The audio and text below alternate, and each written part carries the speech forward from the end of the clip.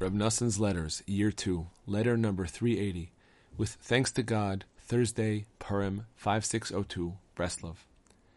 The letter which I have just given to deliver was written yesterday, and you will understand from it how firmly my love for you is implanted in my heart, and how I don't forget you, God forbid.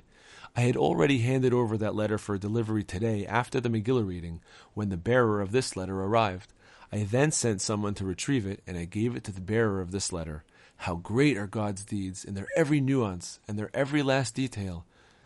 I received the wine, and it is still unopened. May God help me, and may it be wine which gives joy and brings me to joy. I just now received your letter. It uplifted me tremendously that you feel the preciousness of the prayers, meaning Likutei Tefillot, and in particular, the prayer which relates to Purim. Praise God, we had the meal in celebration of the Brit Milah yesterday evening after the Megillah reading. We rejoiced over the lesson upon which that prayer is based, that Purim is a preparation for Pesach, which enables a person to guard himself from every trace of chametz. Likutei Moharan 2:74. By God's kindness, I have many ideas about this little trace of chametz, for the concept is something very, very profound indeed.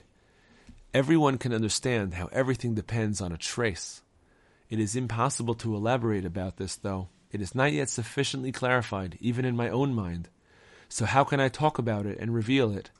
The kindnesses of God are just endless. Rose of Yaakov, merriment and joy.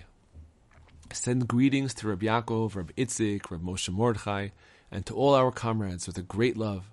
Tell them to rejoice and dance on Purim and at all times, and that through this they will mitigate the harsh judgments. For this is the wind that blows in the 6 joints of the arms and the 6 joints of the legs. Likutei Moharan 1:10-6.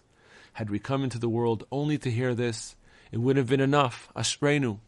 Fortunate are we. Indeed, we can really be happy all the time, and especially on Purim.